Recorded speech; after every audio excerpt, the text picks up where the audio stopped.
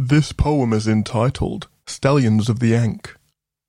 When I die, carry my works of art, legacy offspring, my seeds apart. With body, let them be spent. Let them who attend the formerly present, as that be me, claim no denial that this man's inferences weren't made volitionally. Let them who attend feel the gravity of the creative leverage of that which spawned and came to be. Potentiality to materialism, existentially, our fractal destiny.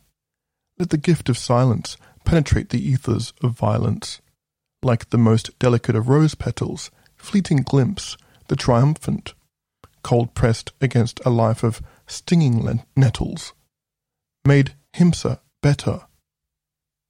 Occasion arise, the mind flies, as the smurfs who service top and service bottom pass by. That high sacrifice for the kindly and shy. It's not so simple as individualistic versus collective.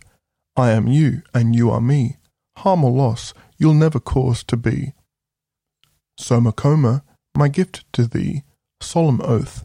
The scarab brooch you wear is that sacred symbol of the priesthood of the march flies, which feast from the flesh of the goat. Speak no evil, or fucked will thy chakra of the throat.